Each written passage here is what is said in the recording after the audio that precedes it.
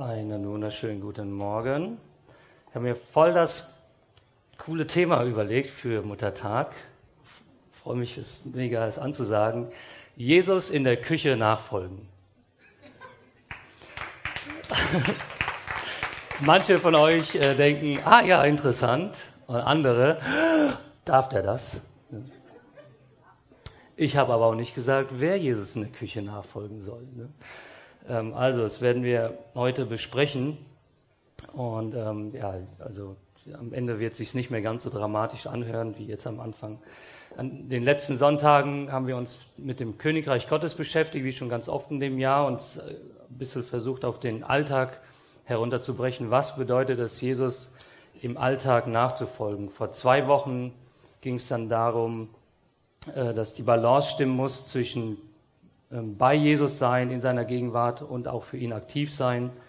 Letzte Woche ging es dann darum, dass es zu einem Nachfolger dazugehört, sich auch ehrlich seinen Schwächen zu stellen, das anzunehmen, beziehungsweise manche Schwächen lernt anzunehmen. Und heute wird es darum gehen, also wer Jesus nachfolgt, oder wenn du zu Gottes Königreich gehörst, dann versuchst du auch in den kleinen Dingen treu zu sein, in den kleinen Dingen Jesus nachzufolgen. Oder anders formuliert, für die meisten von uns bedeutet ein Nachfolger Jesu zu sein, einfach ganz viele kleine Schritte in die richtige Richtung zu gehen. Es gibt, also was man eigentlich voll gerne hört, sind Geschichten von Glaubenshelden, also von Menschen, die wirklich herausragende Dinge getan haben für Jesus, Männer und Frauen, die unter schwierigsten Umständen irgendwie für ihren Glauben einstanden, vielleicht sich zum Schutz vor andere gestellt haben oder dann vielleicht sogar bereit waren, für Jesus zu sterben. Und das sind Geschichten, die uns bewegen, die uns auch motivieren, inspirieren. Eine Geschichte ist zum Beispiel Martin Luther, Reichstag zu Worms, und der große Reformator. Er musste vor dem Kaiser erscheinen und man hat zu ihm gesagt, hey, hör zu, wenn du deine Meinung nicht änderst, das wird dramatische Konsequenzen haben für dein Leben. Also mach dir das mal klar. Also dein Leben ist dann nicht mehr sicher. Und so, lieber Martin, wie wirst du dich jetzt entscheiden? Ne? Also was machst du? Und dann ein ganz berühmtes Zitat von Martin Luther, seine Antwort: Wenn ich nicht durch Zeugnisse der Schrift und klare Vernunftgründe überzeugt werde, denn weder dem Papst noch den Konzilien allein glaube ich, da es feststeht, dass sie öfter geirrt und sich selbst widersprochen haben, so bin ich durch die Stellen der Heiligen Schrift, die ich angeführt habe, überwunden in meinem Gewissen und gefangen in dem Worte Gottes. Daher kann und will ich nichts widerrufen, weil wieder das Gewissen etwas zu tun weder sicher noch heilsam ist. Gott helfe mir. Amen. Wie mutig muss Martin Luther gewesen sein, sich wirklich gegen so eine große Front zu stellen. Da denken wir, hey, der war so richtig ein Nachfolger von Jesus. Also das war so ein richtiger Nachfolger. Einfach toll. Und solche Geschichten motivieren, inspirieren, also sind schön zu hören, aber gleichzeitig demotivieren sie auch ein bisschen. Obwohl demotivieren ist vielleicht das falsche Wort. Solche Geschichten hinterlassen so ein bisschen einen Beigeschmack, so einen deprimierenden Beigeschmack. Ich selbst bin gar nicht so mutig. Ich habe mich noch nie vor dem Kaiser verantworten müssen und solche tollen Worte sagen müssen. Ich musste noch nie so wirklich mutig sein für Jesus. Also letzt an der Kasse bin ich nochmal zurück, weil die Kassiererin eine Brezel hat vergessen abzurechnen. Ne? Also das war schon mutig. Oder ich habe mal in der Fußgängerzone jemandem ein Traktat in die Hand gedrückt, über Jesus. Das war so den größten Mut, den ich beweisen musste für Jesus. Aber irgendwie steckt in vielen von uns so der Wunsch drinne, zumindest denken wir, dass Jesus von uns so große Sachen erwartet, irgendwie so ganz mutige. Hey, jetzt mach doch mal was Großes. Und weil wir scheinbar diese Erwartung nicht erfüllen können, und dann sehen wir auch diese Glaubenshelden, fühlen wir uns vielleicht ein bisschen deprimiert, enttäuscht, denken, ja, es stimmt was nicht, ich bin nicht so ein wirklicher Nachfolger. Es gibt im Internet so tolle Bilder, also in den verschiedenen Konstellationen, aber eins ist über Pastoren, wie ich mich als Pastor sehe, wie andere mich sehen, und leider waren die Bilder alle in so schlechter Qualität, ich muss es euch erklären. Also es sind dann verschiedene Bilder, also zum Beispiel der Beruf Pastor, was meine Familie denkt, was ich mache, oder was meine Freunde denken, was ich mache. Ich sitze auf der Couch und warte, bis Sonntag ist. Ne? Toller Beruf, Pastor. Was meine Mama denkt, was ich mache, ja, ich bin andauernd Krankenbesuche im Krankenhaus, ein halter Händchen und so weiter. Was ich denke, was ich mache, ich bin der nächste Billy Graham. Ne? Also wenn ich predige, dann werden Stadien gefüllt. Ne? Also jeder will mich hören. Ne? Und was ich tatsächlich mache, ja, ich sitze am Schreibtisch und bekomme E-Mails und versuche da ein paar Bücher zu lesen und zu blättern. Und so die Kluft zwischen Erwartungen und dann echtem Leben ist irgendwie doch ein bisschen anders, was meiner Meinung nach, was dazugehört oder was dann Jesus über einen denkt, was man machen sollte. Sollte das nicht irgendwie als Nachfolger alles groß sein, alles herausragend, alles herausfordernd? Sollten wir nicht alle irgendwie so wie Mose ein ganzes Volk aus Ägypten führen, das Rote Meer teilen und einfach großartige Dinge machen? Und wir finden diese Geschichten von Glaubenshelden inspirierend, verlassen den Gottesdienst total motiviert. Und dann geht's, also Sonntagnachmittag, ich werde die Welt verändern, morgen geht's los. Und dann klingelt morgens der Wecker und du musst dich erstmal orientieren, in welchem Jahrzehnt du gerade lebst, ne, welches Jahr wir haben. Und wenn es dir so geht wie mir, dann bist du ja gerade nicht ganz sicher, in welchem Zimmer du aufwachst. Ne? Hat nichts mit übermäßigem Alkoholkonsum zu tun, sondern manchmal passieren bei uns Nachtwanderungen. Und die großen Ziele, die du am Tag vorher noch hattest, die sind 24 Stunden schlagartig weg. Und stattdessen beschäftigst du dich jetzt mit anderen Themen. Zum Beispiel, Papa, ich habe keine Brotbox. Wie, du hast keine Brotbox? Wir haben doch tausende Brotboxen. Weiß nicht, da ist keine. Ja, wo sind denn die ganzen Brotboxen hin? Du läufst durchs Haus und suchst Brotboxen und du wolltest eben noch die Welt verändern, aber jetzt musst du dich um Brotboxen kümmern, die irgendwie, weiß auch nicht, wo gelandet sind. Stell dir mal vor, man würde dein Leben verfilmen. Welcher Film würde rauskommen? Ich würde mir wünschen, dass sowas wie Braveheart, ich weiß nicht, ob ihr Braveheart gesehen habt, muss nicht so dramatisch enden, ne? Also das Ende kann man schon noch mal ein bisschen anpassen. Hier, aber du gehst voran, du bist mutig, ne? Du bist entschlossen und die ganze Welt folgt dir, wie du dich den Widersachern entgegenstellst.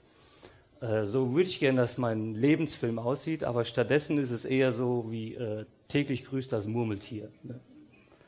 Oder müde und genervt in Frankenthal. Ne? Stadt der Bengel. Ne? Oder was ich auch ganz toll finde, den Film gibt es tatsächlich, E-Mail für dich. Ne? Nur nicht ganz so romantisch. Kann es sein, dass Nachfolge und ein Leben im Königreich Gottes oftmals gar nicht so die weltbewegenden Dinge sind, sondern ganz viele kleine Schritte, ganz viele kleine Dinge. Jesus sagt in Matthäus 16, Vers 24 folgendes: Wer von euch mir nachfolgen will, muss sich selbst verleugnen und sein Kreuz auf sich nehmen und mir nachfolgen. Bedeutet das vielleicht bei dir, wenn du sagst, ich möchte Jesus nachfolgen, dass du Montagmorgens auf die Arbeit gehst und ein guter Kollege bist? Ist das vielleicht ein Teil deiner Nachfolge? Oder dass du als Mama und Papa dich um deine Kinder kümmerst? Oder vielleicht, wenn deine Eltern schon älter geworden sind, dass du deine Eltern pflegst, dass du dich um sie kümmerst? Oder wenn du an der Schule arbeitest, dass du ein guter Lehrer, eine gute Lehrerin bist, obwohl deine Kinder, also deine Schüler, keine Lust auf Unterricht haben und es total langweilig finden? Ist es möglich, dass ein Großteil unserer Nachfolge nicht darin besteht, uns gegen übermächtige Organisationen zur Wehr zu setzen, sondern in ganz vielen kleinen Entscheidungen Jesus treu zu sein? Im Alltag die richtigen Entscheidungen zu treffen und in die richtige Richtung zu laufen. Und ich will euch heute die Geschichte von einem Glaubenshelden erzählen, die allerdings gar nicht spektakulär ist und der trotzdem ein Glaubensheld ist. Das ist ein Mann namens Nicolas Hermann. Der kam in Frankreich im Jahr 1611 zur Welt, also schon über 400 Jahre her, und bewuchs ärmlich auf, also keine reiche Familie, und ging dann als junger Erwachsener ins Militär, um sich Geld zu verdienen. Und leider wurde er bei einem Einsatz am Bein verletzt und jetzt war die berufliche Karriere vorbei in dem Sinne. Er konnte nur noch Hilfsdienste leisten, also der war irgendwie Türen öffnen, konnte er noch, Tische bedienen und so weiter, aber war jetzt nicht mehr groß mobil. Und im Alter von 26 Jahren hatte er irgendwie eine tiefe geistliche Erfahrung und hat sich einem Kloster angeschlossen. Allerdings nicht als Mönch, sondern als Mitarbeiter, so als Laienbruder. Und die Aufgabe, die man ihm zuteilte, war: Hey, du bist jetzt der Küchenchef. Du kochst für 100 Männer hier und genau, das ist für deine Aufgabe im Kloster. Jetzt könnte man meinen, naja, wenn man gerne kocht, ist es ja eine tolle Aufgabe. Ne? Also wunderbar möglich, aber bei Nikolaus war das nicht der Fall. Der hat nicht gerne gekocht. Und seine Aufgabe hatte noch einen zweiten Haken. Er musste immer mal wieder auf Bootsreisen gehen, weil er für den Weineinkauf zuständig war fürs Kloster. Jetzt sagt man vielleicht, oh ja toll, sich um Wein kümmern, würde mir gefallen. Eine willkommene Abwechslung. Für Nikolaus allerdings nicht ganz so angenehm. Nicht, weil er seekrank wurde, sondern der konnte sich auf dem Schiff mit seinem kaputten Bein nicht wirklich bewegen. Und wenn er von A nach B kommen wollte, musste er sich auf dem Boden hin und her rollen. Ne, das ist vielleicht mal lustig, aber auf Dauer nicht ganz so angenehm. Wir wissen nicht, wie oft er diese Bootsreisen machen musste, aber von seinem Lebenslauf hat er das 15 Jahre lang gemacht.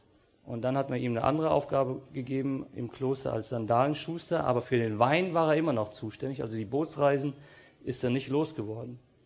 Und wenn man das so liest, das hört sich nicht gerade nach einem erfüllten Leben an, oder? Du machst eine Aufgabe, die dir keinen Spaß macht. Du musst körperlich Dinge machen, die nicht nur keinen Spaß machen, die unangenehm sind. Also wer fühlt sich dabei wohl, sich über einen Bootsboden zu rollen, damit du von A nach B kommst? Alles andere als angenehm. Eigentlich sogar fast was für ein trauriges Leben. Ne? Aber jetzt hört euch mal an, wie Nikolaus sich selbst wahrgenommen hat. Dennoch bereitete mir diese Angelegenheit kein Unbehagen, ebenso wenig wie der Kauf von Wein. Ich sagte dem Herrn, dass es seine Sache sei, um die es mir gehe. Im Nachhinein fand ich das Ganze gut gemacht. Und so ist es auch in der Küche, ein Ort, gegen den ich eine große natürliche Abneigung hege. Ich habe mir angewöhnt, dort alles aus Liebe zu Gott zu tun. In den 15 Jahren, in denen ich hier angestellt bin, fiel mir die Arbeit stets leicht, wenn ich bete.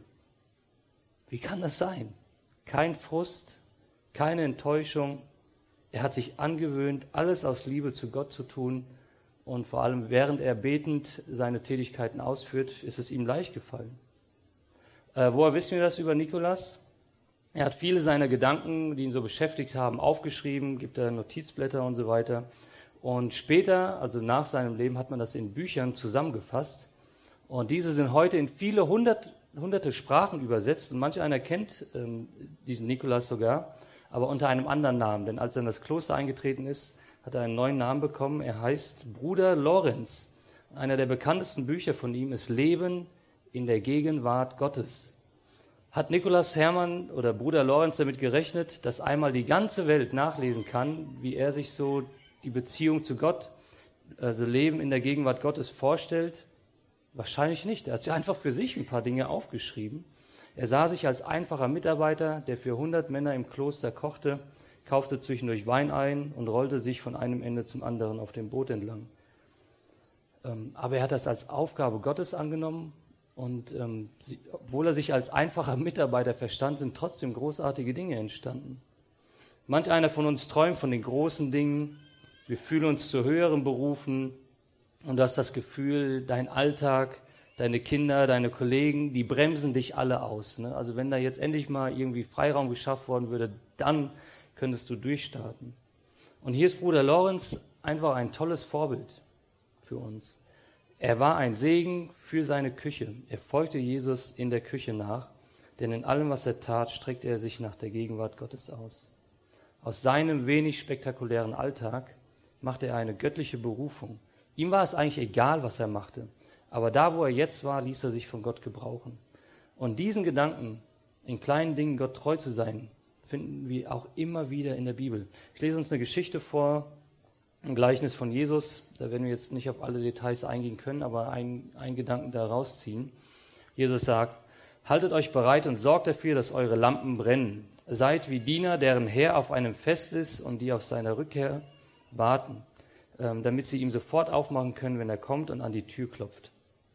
Glücklich zu preisen sind die Diener, die der Herr wach und bereit findet, wenn er kommt. Ich sage euch, er wird sich einen Schurz umbinden und sie zu Tisch bitten, und er selbst wird sie bedienen. Vielleicht kommt er spät in der Nacht oder sogar erst gegen Morgen. Wenn er sie dann bereit findet, wie glücklich sind sie da zu preisen. Also hier haben wir folgende Situation. Es gibt einen Herr, also einen Chef, und der hat ein paar Diener, und denen gibt er einen ganz klaren Auftrag. Hey, ich bin heute auf einem Fest, in einer anderen Übersetzung heißt es auf einer Hochzeit, weiß nicht genau, wann ich zurückkomme, bitte bleibt wach, denn wenn ich dann klopfe, könnt ihr mir direkt die Tür aufmachen. Das fragen wir uns heute vielleicht, nimm doch einfach einen Schlüssel mit.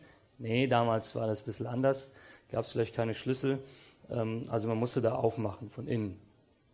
Eigentlich keine große Aufgabe, ne? Ja gut, wartet halt, bis der wiederkommt. Wir wissen nicht, was die Diener sonst so noch machen müssen, aber mag sein, dass die da einfach auch unterfordert waren an diesem Abend. Also da gab es einfach diese Aufgabe, die Lampen brennen lassen und warten, bis der Chef wiederkommt. Ist eigentlich keine große Aufgabe, aber genau das, was der Chef jetzt brauchte, was deren Herr jetzt brauchte, also das, was nötig war. Wenn wir das mal in die Arbeitswelt übertragen, hier werden einfach Mitarbeiter beschrieben, die zuverlässig sind, denen man sagt, hey, guck mal, das ist deine Aufgabe, erledige das, ob kompliziert oder nicht, aber mach das bitte einfach. Und die Diener hier lassen das Licht an, warten, damit sie dann die Tür aufmachen können und warten einfach auf ihren Chef. Und ihr Chef erwartet, dass sie bereit sind. Also sie halten sich bereit und öffnen dann auch die Tür. Was ihre Aufgabe schwierig macht, sie wissen nicht genau, wann der Chef zurückkommt. Sie warten und warten. Ich weiß nicht, ob du schon mal gewartet hast. Also so 5 Minuten, angenommen du sagst hier, ich bin um 1 Uhr am Bahnhof, ne, und dein Abholservice verspätet sich ein wenig. Also 5 Minuten können schon eine Weile dauern. Ne? Wenn es dann 10 sind, 15, so Gefühl geht beim Warten die Zeit ganz, ganz langsam um. Ne?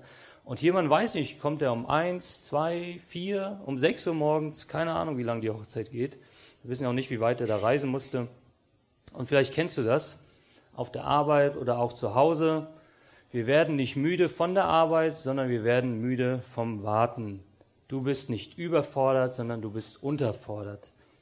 Und die Geschichte von Jesus zeigt uns, an diesem Abend waren keine Heldentaten gefragt, sondern einfach eine einfache Aufgabe. Und dennoch war sie sehr wichtig. Es gibt im Leben ein paar ganz wichtige Entscheidungen, die du treffen musst. Aber ich vermute mal, die kann man fast an einer Hand abzählen. Vielleicht welchen Beruf du lernst, selbst da kann man dann nochmal nachträglich Dinge korrigieren. Vielleicht wen du heiratest, ist eine große Entscheidung, wo du wohnst. Also eine der wichtigsten Entscheidungen, die du treffen kannst, ist, ob du zu Jesus gehörst oder nicht. Aber es sind gar nicht so viele ganz große Entscheidungen, die du im Leben treffen musst. Was aber mindestens genauso wichtig ist, sind ganz viele kleine Entscheidungen, die du im Leben triffst. Denn diese Entscheidungen beeinflussen die Entwicklung deines Lebens ungemein. Ich habe dann ein schönes Zitat. Wenn du geboren wirst, siehst du aus wie deine Eltern. Wenn du stirbst, siehst du aus wie deine Entscheidungen. Also manches hast du nicht in der Hand, wie du aussiehst und so weiter. Genetik steckt da auch mit drin. Du siehst aus wie deine Eltern. Also das kannst du nicht kontrollieren, wo du geboren bist, wo du zur Welt kommst, in welchem Jahr und so weiter. Aber das, was du beeinflussen kannst, sind deine Entscheidungen. Und die prägen dich dein Leben lang. Es sind ganz viele kleine Entscheidungen. An Muttertag ehren wir unsere Mütter für die vielen kleinen Dinge, die sie für uns getan haben. Sachen wie Windeln wechseln, dass man vernünftig angezogen wurde, zur Musikschule gefahren wurde, dass man sich zwischendurch gesund ernährt und so weiter. Und da sind wir unseren Mamas wirklich dankbar. Und falls hier ein paar Väter sich falls ihr das Gefühl habt, ihr kommt heute zu kurz, das schafft ihr, könnt ihr aushalten. Ne? Wir Männer packen das. Aber es geht beim Muttertag oftmals auch gar nicht so um die großen Sachen, die Mamas für uns gemacht haben, sondern es sind wirklich diese kleinen Schritte. Und vielleicht hilft es dir, deine Rolle als Nachfolger von Jesus zu verstehen. Es geht nicht immer um große Angelegenheiten. Und es kann sein, dass Gott dich zu was Großem beruft. Und das ist auch wirklich toll. Aber für die meisten von uns ist es oftmals eher ein Leben in Treue in den vielen kleinen Entscheidungen, in kleinen Dingen. Wie zum Beispiel Jesus in der Küche nachfolgen, wie Bruder Lorenz. War nicht sein Traumberuf, er hat sich da wiedergefunden. Und klar können wir sagen, der hatte beruflich nicht allzu viele Optionen, aber er hat das dankbar gemacht zu Gottes Ehre. Und ich möchte euch die Herausforderung mitgeben, darüber mal nachzudenken. In welcher Lebenssituation stehst du gerade? Was sind Dinge, die du ändern kannst? Dann mach das vielleicht. Aber wenn es Dinge gibt, die du gerade nicht ändern kannst, dann stell dich da, sieh das als Gottes Berufung an und beweg dich da und versuch Gott treu zu sein, ihm nachzufolgen, auch in den kleinen Dingen. Ich möchte mit uns beten, bitte euch dazu aufzustehen und im Anschluss könnt ihr direkt stehen bleiben, wir singen ein Lied.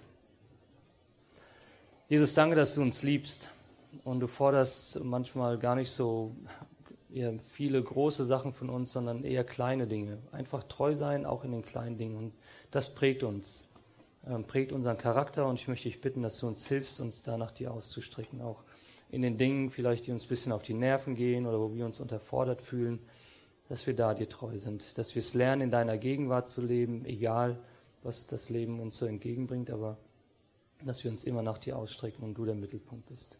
Danke dir für deine Liebe und deine Gnade. Amen.